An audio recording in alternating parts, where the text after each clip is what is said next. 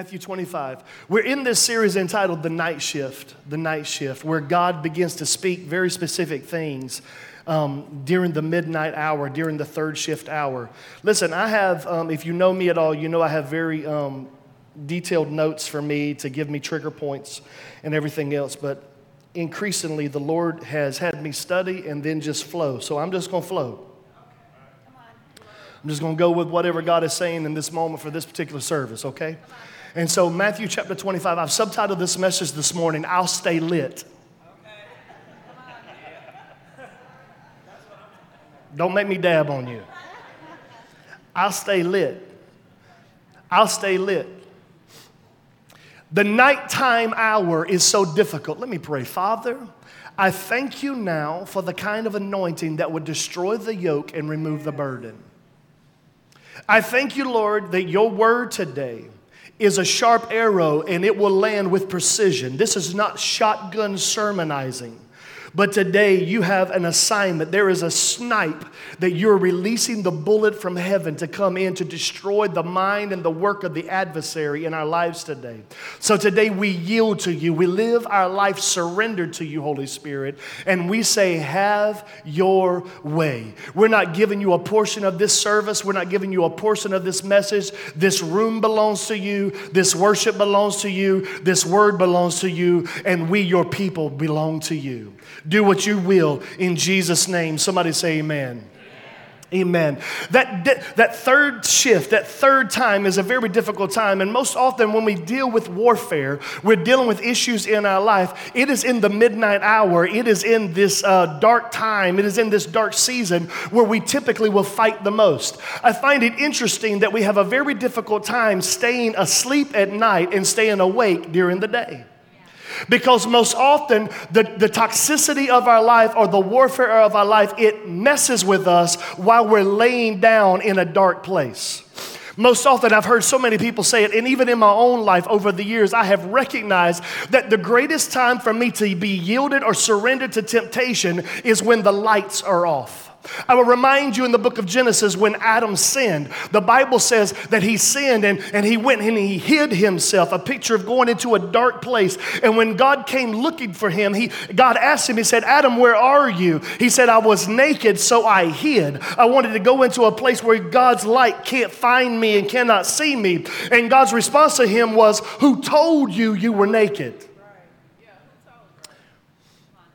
So often we fight and it's in the midnight hour. It's in the dark place. It's in the dark season. But listen, God, the good news is he doesn't just wait until the day to do his work.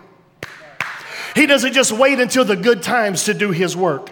But most often, God does his best work when it is at the darkest places in our lives. This is why he told us in the book of Romans that it was in our weakness that he would be made strong enough, that he is perfected even in our weaknesses. Most often, it is in that weak season, that dark season, that season that is very difficult for us, that we do not find our perfection, but we find his.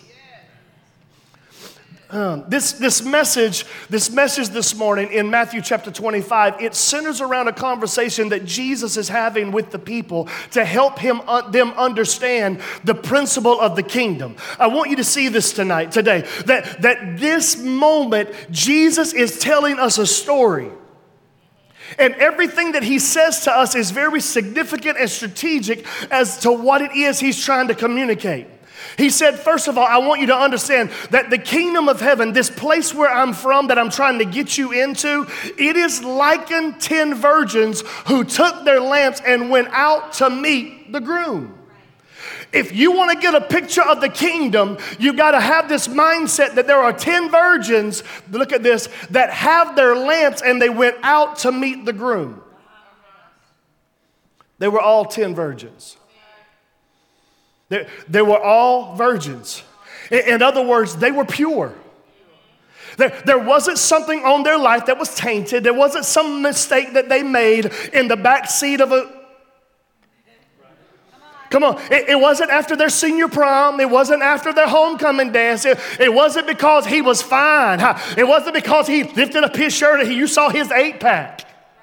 They abstained from all of that stuff and they pushed themselves away and they kept themselves in purity. They were all pure. In other words, they all had the same experience or the lack thereof. Yeah. It wasn't because some of them had this experience and some of them had this experience. No, they were all pure. They all had the same experience. Number one. Number two, they all had lamps. The lamp wasn't the qualification of their salvation. They all had lamps. They all had purity. This was not a question of their purity, and this was not a question of whether or not they were qualified by the lamp. The Bible tells us in the book of Psalms that His word is a lamp unto our feet, and it is a light unto our path. Just because you have this doesn't mean this has you. Just because you're carrying it, it doesn't mean it's carrying you. Just because you possess it, it doesn't mean it possesses you. Just because you have the word, it doesn't mean you're wise. Just because you can quote the scripture doesn't mean you have wisdom. Just because you know where it is in the book doesn't mean you're wise.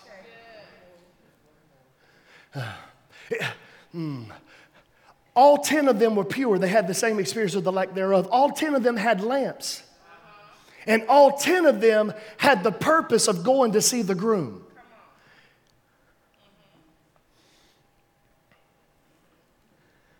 They all wanted covenant. They all kept themselves for covenant's sake. They all had the lamp that would create the roadmap to fulfill the mission of coming into covenant. But look at this text. Those who were foolish, they had a lamp, but they had no oil. They had this, but they didn't have what this was built for, to be illuminated with. The Bible, all throughout Scripture, you will find the person of the Holy Spirit made manifest, or types, shadows, illustrations of the personhood of Holy Spirit. And one of the dimensions is some of it times it's water, sometimes it's fire, and sometimes it's also oil. We also see it as a representation of oil, or you see the anointing of God means the Holy Spirit. Our Holy Spirit has come down and He has made manifestation in their life. Here's what He's saying. He's saying there are all 10 of them had the lamp, but some of them didn't have the Holy Spirit who breathed it.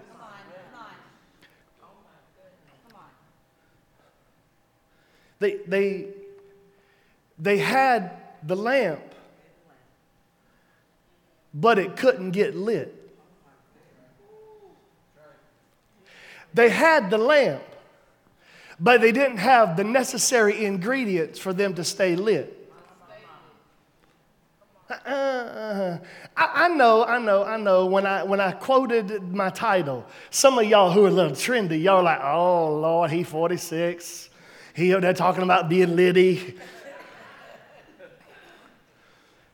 Listen, long after this phrase is unpopular, I still must remain lit. Yeah. Even if it's not popular for me to say I'm lit, I still have to remain lit. Because the only thing that will counteract the darkness is the thing that will remain lit. Watch this. But the wise, they took oil. Go back to 4 for me. The wise took oil in their vessels with their lamp. Oh, hold on now. Hold on. So they had the lamp and they had the oil in the lamp. But they also, this is wise people, had some reserve. They were convinced that however long it took for them to get to the groom. They were going to have as much as it took to make it all the way. They didn't make the determination, oh, this ought to be enough. Well, just in case this ain't enough, then I'm going to have some of this on reserve. And they thought, well, maybe it takes longer than one, so I'll just have 2 on reserve. Well, if I'm going to have 2, I might as well have 3 on reserve. If I have 3, well, I might as well have 4 on reserve. If I'm going to have 4, I might as well have 5. 5 is the number of grace, Grace. I'll take it all day long. Here we go. It wasn't enough to be full with what's being consumed. But they said, I got to have enough no matter how long it takes. You don't hear what I'm saying, huh? They took their vessels and they took the lamp, but they said, I'm going to have enough in the reserve tank to make sure that I make it all the way.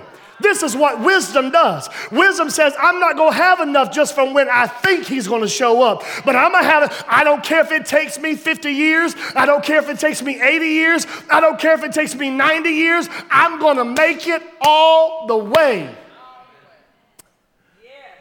But watch this, because this is where most of us struggle. While the bridegroom was delayed,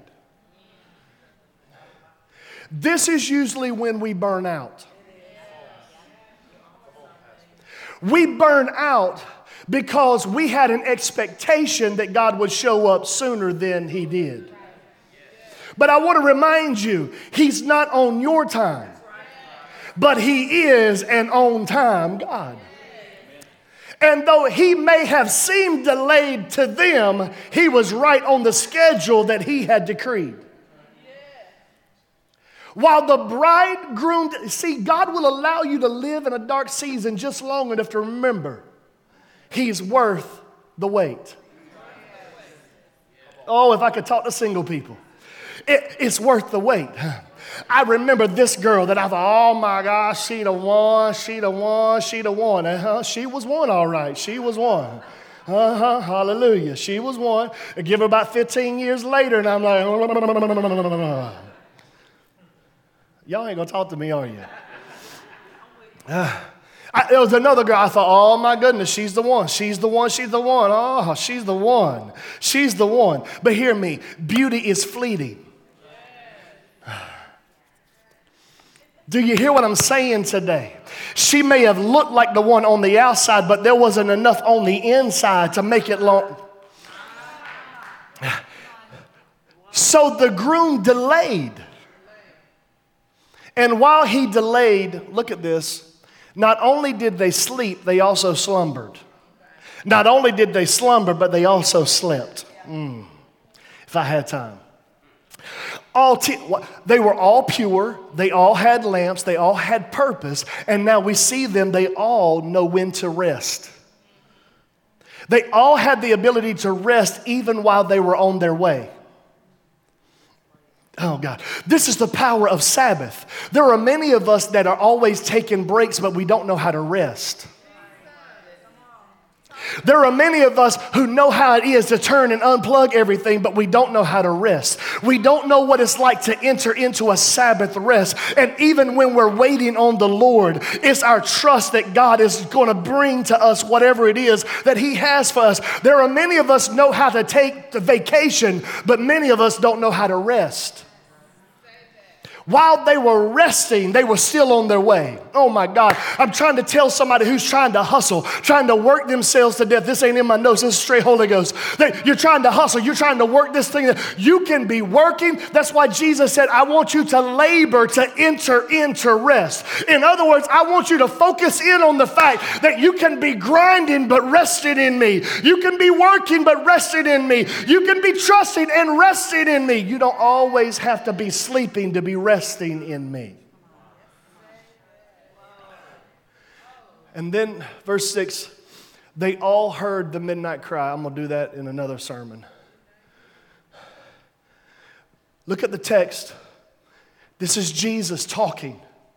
And he says, the bridegroom is coming. Look at the text. It was the proclamation for everybody to understand the sign of the moment. He's coming. He's coming.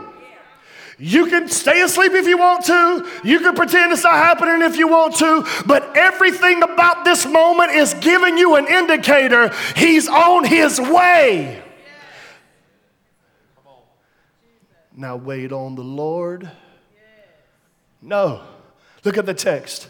The bridegroom is coming. Go meet him. In other words, while he's coming to you, you're going to him. While he's coming after you, you're coming after him. Do you understand that every step God takes closer to you is one step closer that you are to God? And if you take one step closer to God, that means you're one step closer to him. Y'all don't understand what I'm saying. And if he's moving towards you and you're moving toward him, it takes less time for you to come together if both are in pursuit.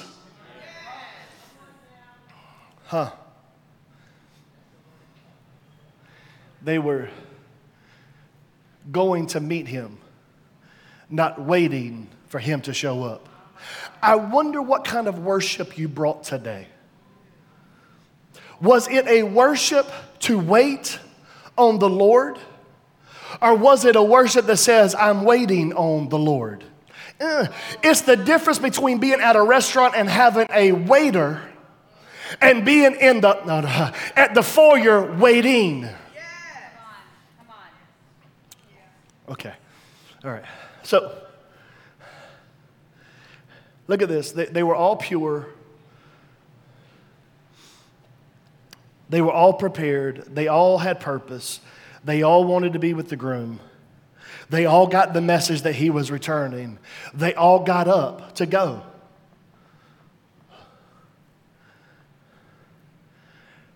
But all of this happened in the darkness.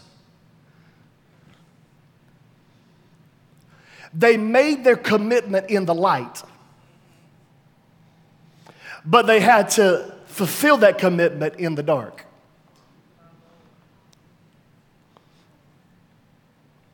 It's so easy to tell God everything belongs to you when you're standing in his light. But it's another thing to still trust him where you can't see nothing about how he's going to move in your situation. They made the commitment in the light, but they had to fulfill that commitment and stay committed in the night. See, the true test of kingdom commitment is revealed by the decisions you make while you wait. You'll know how committed you are. See, God already knows how committed we are.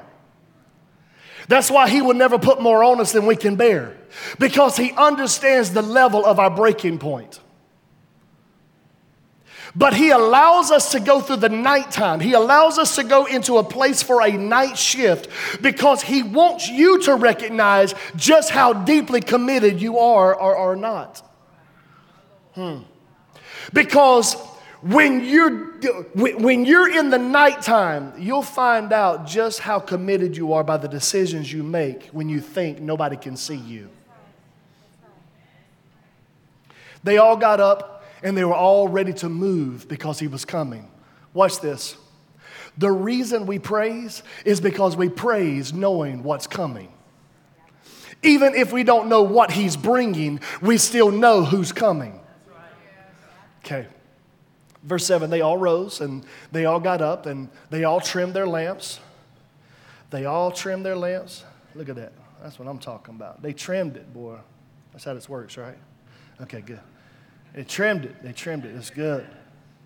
They trimmed it. They trimmed it.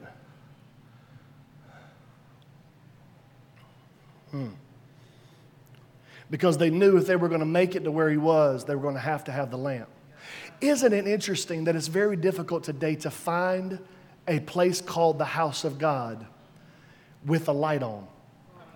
Let me say it another way. With the light on.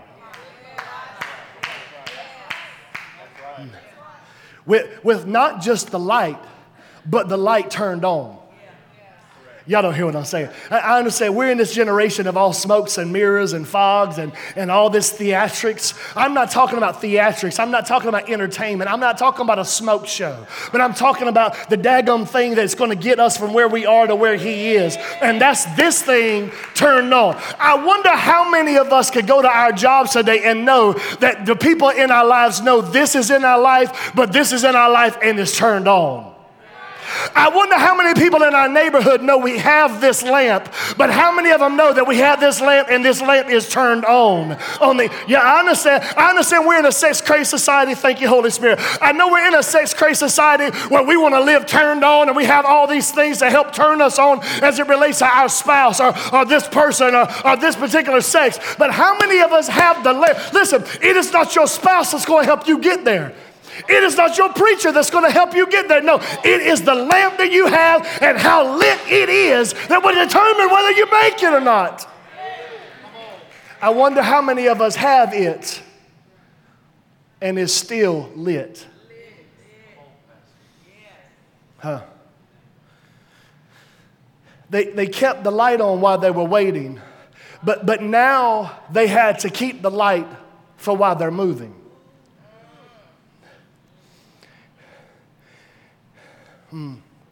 Okay. They all trimmed their lamp. Look at verse 8. And the foolish people say things like this. Hey, can you give me some of your oil?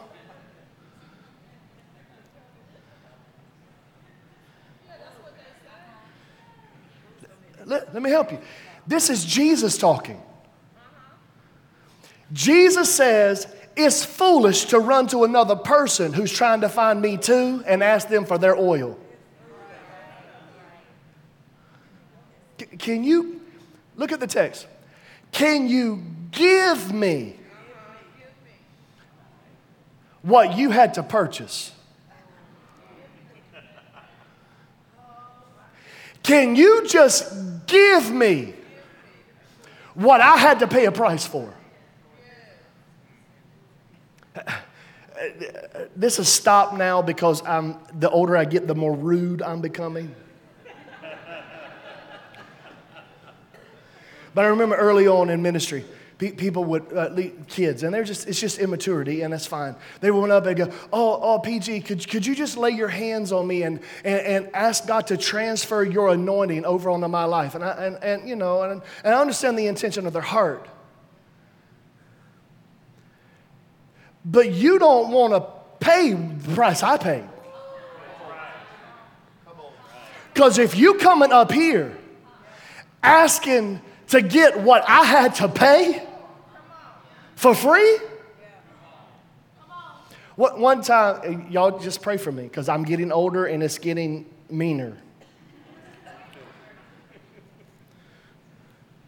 They said, Pastor, would you just pray for me that there will be a transfer of that anointing onto my life? I said, absolutely, lift your hands. They lifted their hands. I put my hands on their head. Very rarely do I lay my hands on people's heads, just because I just think everybody's quick to do that. When Holy Spirit speaks, that's when I do it. Put my hands on his head. And I said, Father, in the name of Jesus. I said, do you want the same anointing or do you want a double portion? Oh, give me a double portion. Okay. Father, in the name of Jesus, I pray that he would have 2 miscarriages. I pray that he would lose 2 jobs in ministry. Y'all don't hear what I'm saying. I pray that you would give him the double portion of all the trouble I went through. I pray that his father would have an affair on his mother 2 times. And all of a sudden, these hands lifted and tears are like, oh, what in the world's going on? Why? Because you cannot get for free what costs somebody else. Y'all don't hear what I'm saying. There is a price to be paid for the oil that sits on your life. The reason I preach with the fire I preach is because of the price I had to pay for this. The reason why I do what I do is because the price I had to pay. The reason why some of us worship the way we worship is because of the price we pay for our worship. The reason why we shout the way we shout is because of the price we paid. You can't get for free what cost. You got to pay your own price. There is a price that you're going to have to pay.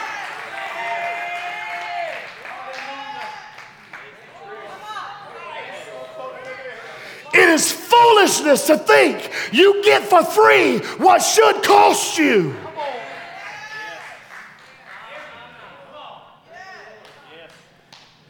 It is foolishness to think anything beyond salvation shouldn't cost you anything.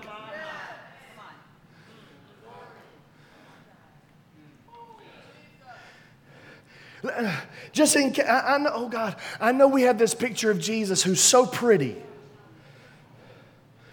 that even his mutilation on the cross, we look and say he was so pretty. He's telling the people, you don't get this for free. This is so rude. I mean, you have 5 bottles.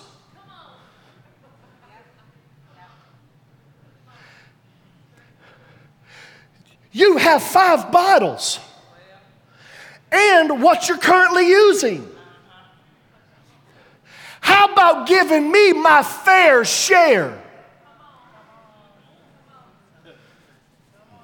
Yeah, I said it on purpose. When you didn't pay what I paid, nobody handed me these 5 bottles. I had to pay a price for all 5 of these bottles. And you want to walk up and didn't pay what I paid, but you want your fair share? You want your fair share? You go down to the store and you can get everything you're willing to pay for.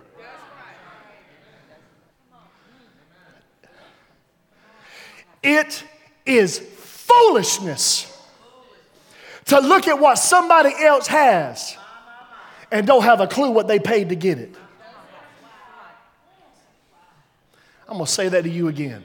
It is foolishness for you to look at what somebody else has and says, I want what they got, but I'm not willing to pay the price they paid for it.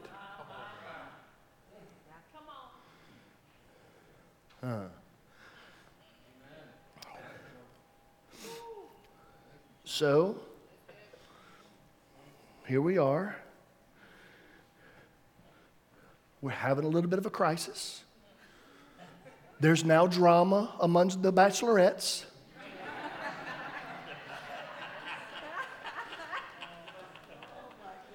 They're all 10 virgins. They're going out to meet the bridegroom. Everybody waiting on the rose ceremony. There ain't no rose ceremony, y'all. The bridegroom cometh. Go out to meet him. I can't go because what I have is not enough to get me there. So why don't you give me what you paid for? Look at this. See, we see this conversation, but we don't realize it's in the language of Jesus.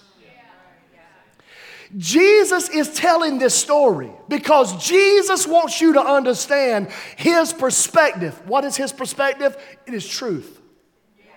You want to know what truth is in 2022? God's opinion on any subject. That is truth.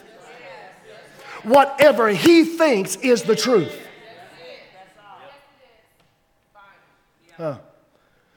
So Jesus is looking at his disciples and he's saying, it's foolishness for you to think you're going to give away what it costs you to earn. But look, he doesn't leave them there. They didn't just say, no. No. But they didn't say yes either.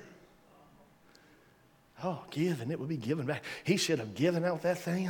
Oh, and it should have been bountiful. Give and it would be given back to you good measure. Yes, in some instances. But we're not talking about money. We're talking about oil. And there are some things somebody can hand you and you can receive. But there are some things you're going to have to pay the price to get yourself. Ain't your God have mercy. You hear me? You can quote scripture like me. You can preach like me. You can wear shoes like me. You can do whatever you want to. But the difference is you know and you recognize whether it has anointing on it and whether it doesn't have anointing on it, whether it's antics or anointing. You know the difference.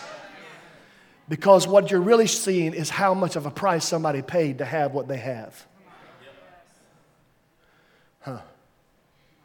So he said to them, the wise, this is smart people. This is smart people. You ready? No.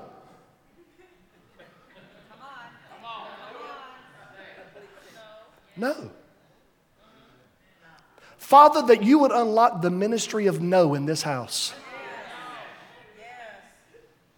That the God complexes would be removed, the Savior complexes would be removed, and we would just be who you've called us to, and we would be smart enough to not give away what we're going to have to sustain our own walk.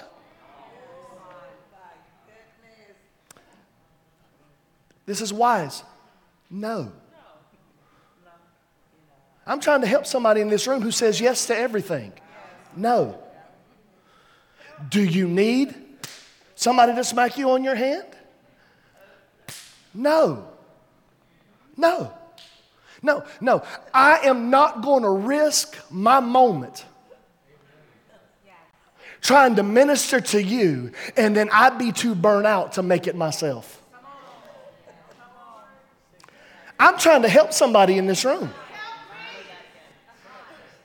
I am not going to give all of these things away to the point to where you make it and I burn out because I gave you more than you earned. Thank you, Holy Ghost. Hallelujah. Aren't you glad I went away for a week? Hallelujah. Thank you, Holy Spirit. I thank you for that. Let me just help you. I had people come in almost every week. They send an email or they send a message and say, Pastor, or they send it to and they don't get my email most often, but info@judahchurch.org. This is where it all goes. Or trash can at judahchurch.org, whichever one you want. Come in, oh, Pastor, I'm in a crisis and I need the church to help me. I need the church to give me. I need the church to, and I don't give any. Listen, can I say this the way I want to say this? Okay, I struggle with benevolence. Because my Bible says that a workman is worthy of his hire. So if there is a need, you know what my response is? And now I got connections pastors to do all the dirty work for me. But my response every single time is, you're in a crisis, no problem. We'll let you pressure wash around the church. And you can earn that. You don't have to give it. I don't have to give it. You can have the honor of working to show yourself approved. Y'all don't hear what I'm saying. You want to come in? Listen, we got bathrooms that get clogged up all the time. And if you're willing to, y'all don't hear what I'm saying. If you're willing to clean the bathrooms, if you're willing to sweep behind the kids, if you will, oh, God have mercy. Do you hear what I'm saying today? Because I want you to earn what you got.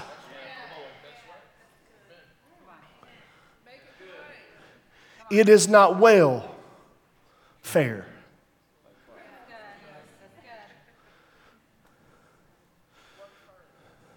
No. Lest there should not be enough for us and you. But look at, the master didn't leave him there. Come on, Christine. The master didn't leave him there. He says, now, here's where I paid the price. Now you go buy for yourself.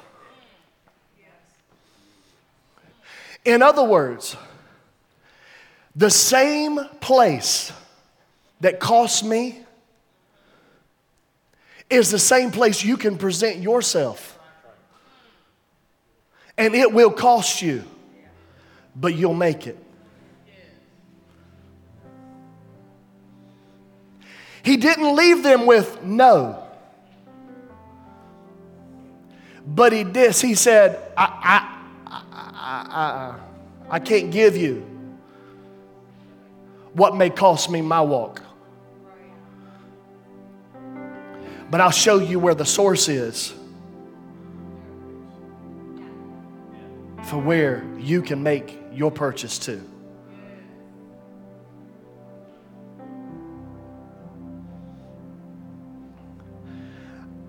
I'm sitting here in this moment telling somebody you're at the counter. You've been wondering why you're paying the price you're paying in this season, because you're at the counter. Thank you, Holy Spirit. You've been wondering why you've been going through this pain, this isolation, this conflict, this loneliness, this rejection, this thing for this long. And the Holy Spirit says it's because you're at the counter. And this is what I require to give you your next installment of oil. The price you will pay is the brokenheartedness of the tears from your child in this season. But I'm about to trade. Y'all don't understand. God's big into exchanges. Hand me your ashes, and I will trade you with some beauty. You got to bring me your heaviness, but I will exchange it for a garment of this loneliness, this isolation, this rejection, this whatever this is that you're like, this is so unfair. God is saying, this is the payment I require for the next installment of the oil you're about to receive.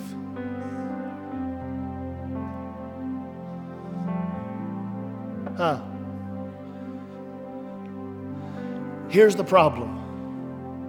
Verse 10 through 12. And I'm going to end right here. While they were paying the price, they missed their moment.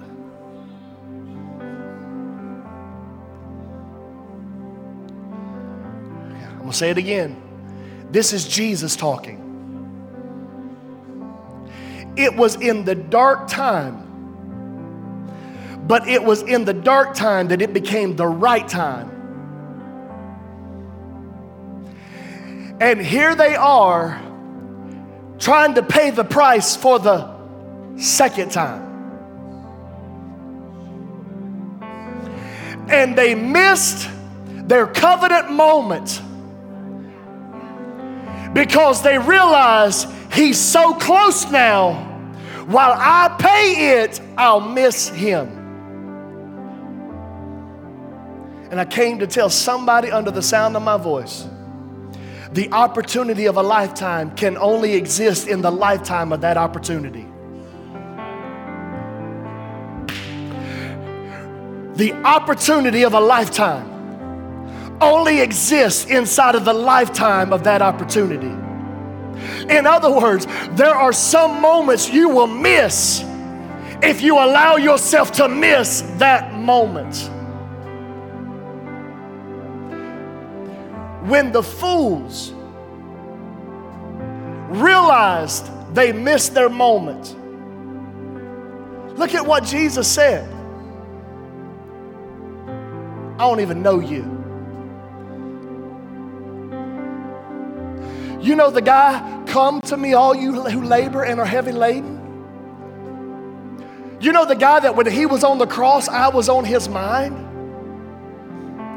When the door shut, he's like, I don't even know you.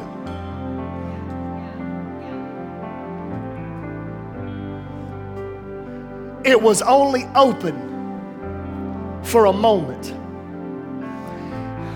And because they tried to do the cheap circumventing of the system, they missed their moment, hear me, because they weren't willing to pay the price the first time.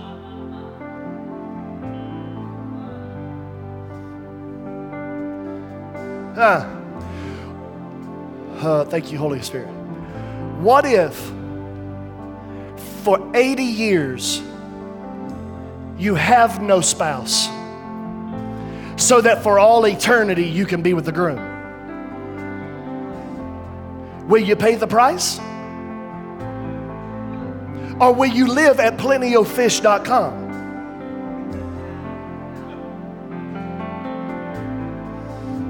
That's a real website, by the way.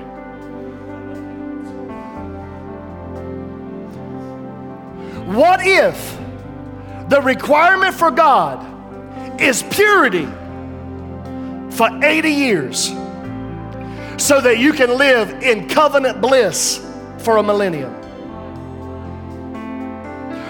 What if the requirement from God is that on this earth you are the least of these, so that there you can be celebrated with great crowns, with great jewels? What if your 85-year sacrifice here is the requirement for a mansion up there? The opportunity of a lifetime only exists while the door is still open.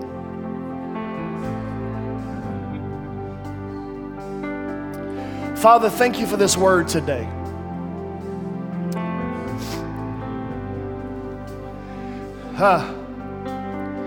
I thank you for the oil to last, that we may remain lit. I thank you today, I thank you, Holy Spirit, today, that the term burnout is not our portion. I thank you, Lord, that burnout is not our portion. Oh God, I thank you that burnout is not our portion. We will stay lit. Today you're in this room. Jump up on your feet and lift your hands all over this room. All over this room. Holy Spirit, I ask for the fire of God to ignite the word of God in our lives again. Lord, light the lamp in our hearts. Let it be like fire shut up in our bones. Let our hearts burn within us while you break open the word again. I pray, Spirit of the living God, that you would ignite a flame that not time, not pain, not cost would weary, not pain, not cost would wound, not payment, not, no, God have mercy. I thank you, Holy Spirit of God, that in this season of loss, in this season of sacrifice, you are turning it for our good. Fire of God fall in this place. Fire of God fall on those hands. Fire of God fall in those hearts. Fire of God burn within us, oh God. Burn within us, oh God. Oh, that you would set a fire. Oh, that you would set a fire. Set us ablaze. Set us ablaze, oh God. We want to burn for you. We want to burn. We want to burn. We want to burn. Oh, come on, Vince. Set a fire. We set a fire. Set a fire.